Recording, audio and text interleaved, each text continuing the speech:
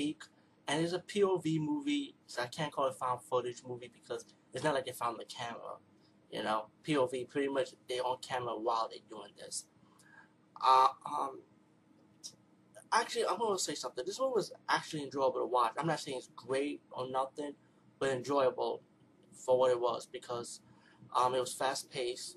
It's 1 hour and 16 minutes, so you would expect fast pace, and it did. Um, Nothing new in the journey, of course. I mean, what else is new, right? Nothing.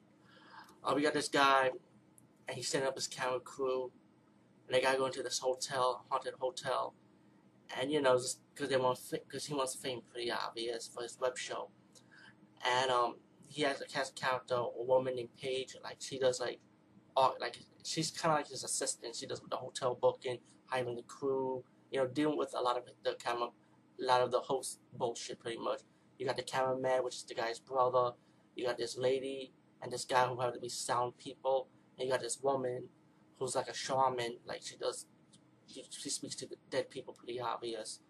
And they're all going to the hotel, and they're not posted because the caretaker saying that you made a deal with my son to go in the hotel, not me, and he doesn't want to go in the hotel because it's dangerous.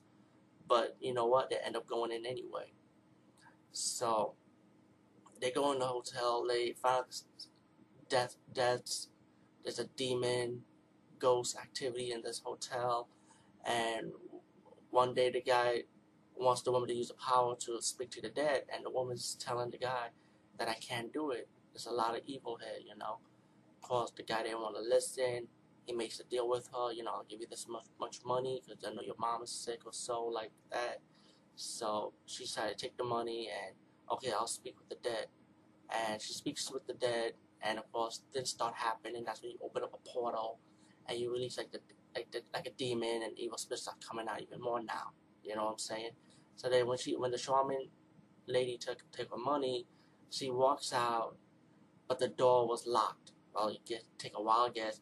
They can't escape. The walls are like brick wall, like the windows are bricks wall now. The doors are all locked, so they have to pretty much survive the night. The only way they can escape, they have the ambulance showing the daylight, right? But nope, they end up dying one by one, and I don't want to spoil too much, but the ghosts, it's pretty fast paced action. You got like ghosts, you see like darkness, you see presence running around the hotel, like, and you got your twist ending. Take a while, guess what the twist ending is. You see a lot of these movies, a lot of ghost movies. You could find, you know, what kind of ending these movies usually end, how it always ends. So I don't think there's no need for me to spoil it. I'll just leave you guessing. You know, are they alive? Are they dead? Or are they like maybe spirits or what? You know, the spirit got them. You know, you got all these different endings. So it could be any one of those endings. It's pretty obvious. Again, it's obvious. It's too easy for me to tell it to you. But for what it is, it was really, really enjoyable, really fast paced. Okay, let me say it was really good for what it was. You know, really good because for this style of movie. But watch it in the dark, of course. Don't watch it in daytime or watch it in the afternoon because you will not have the effect. Watch it in the dark. And yeah, it kept me watching. My favorite performance is actually the cameraman, of course. And the cameraman, they actually use the cameraman in these type of movies for once. That the cameraman, at least you can actually feel for his character.